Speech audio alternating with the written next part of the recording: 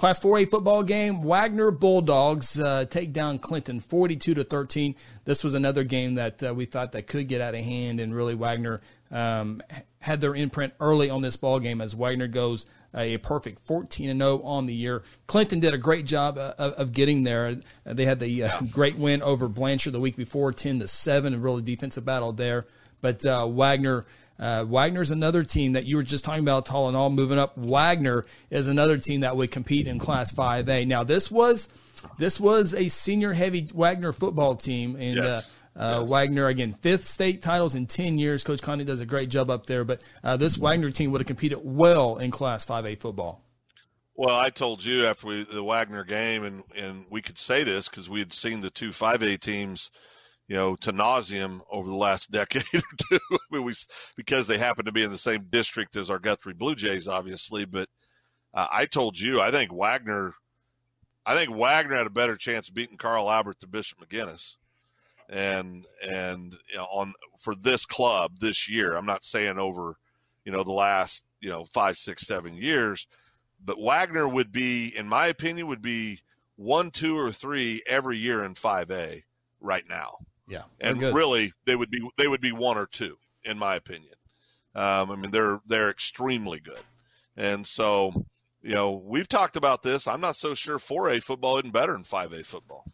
Up and down. With all due respect, up and down. Across the board. Yeah. Yeah. Yes. Yeah. Across the board, I think 4A football's much more competitive than 5A football. I don't even think it's really that close.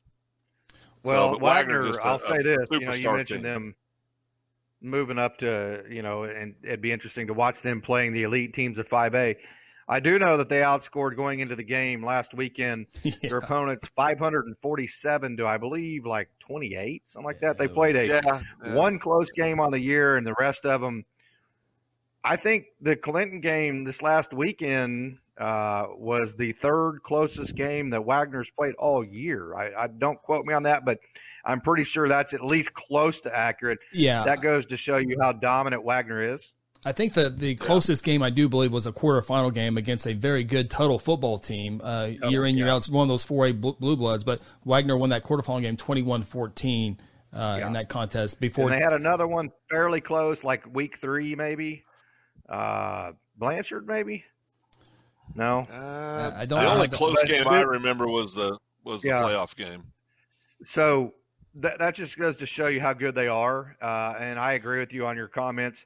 My comment about Wagner is, not only are they talented, not only are they fast, they also play fast.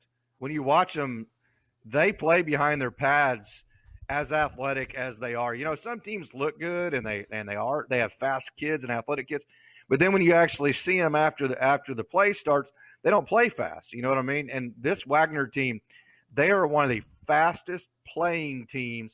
They run to the ball faster than any team I've seen in a long time. They are just physical. They're fast, extremely well coached.